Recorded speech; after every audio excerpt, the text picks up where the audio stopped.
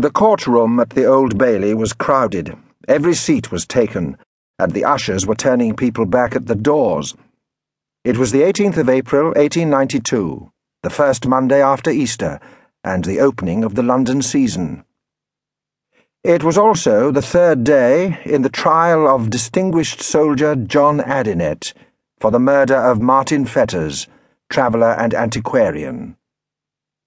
The witness on the stand was Thomas Pitt, superintendent of Bow Street Police Station. From the floor of the court, Ardell Juster for the prosecution stood facing him.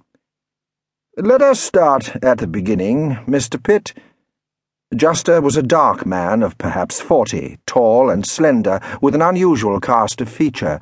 He was handsome in some lights, in others a trifle feline, and there was an unusual grace in the way he moved. He looked up at the stand. "Just why were you at Great Russell Street? Who called you?" Pitt straightened up a little. He was also a good height, but he resembled Juster in no other way. His hair was too long, his pockets bulged, and his tie was crooked. He had testified in court since his days as a constable 20 years ago, but it was never an experience he enjoyed. He was always conscious that, at the very least, a man's reputation was at stake, possibly his liberty. In this case, it was his life.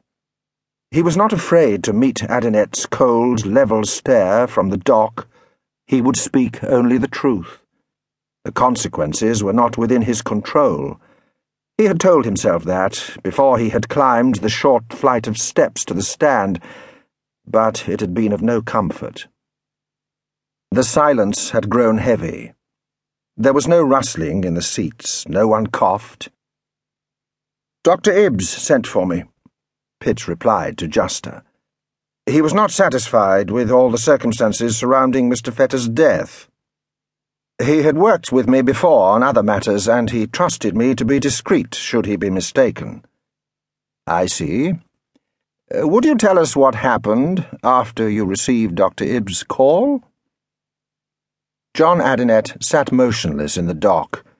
He was a lean man, but strongly built, and his face was stamped with the confidence of both ability and privilege.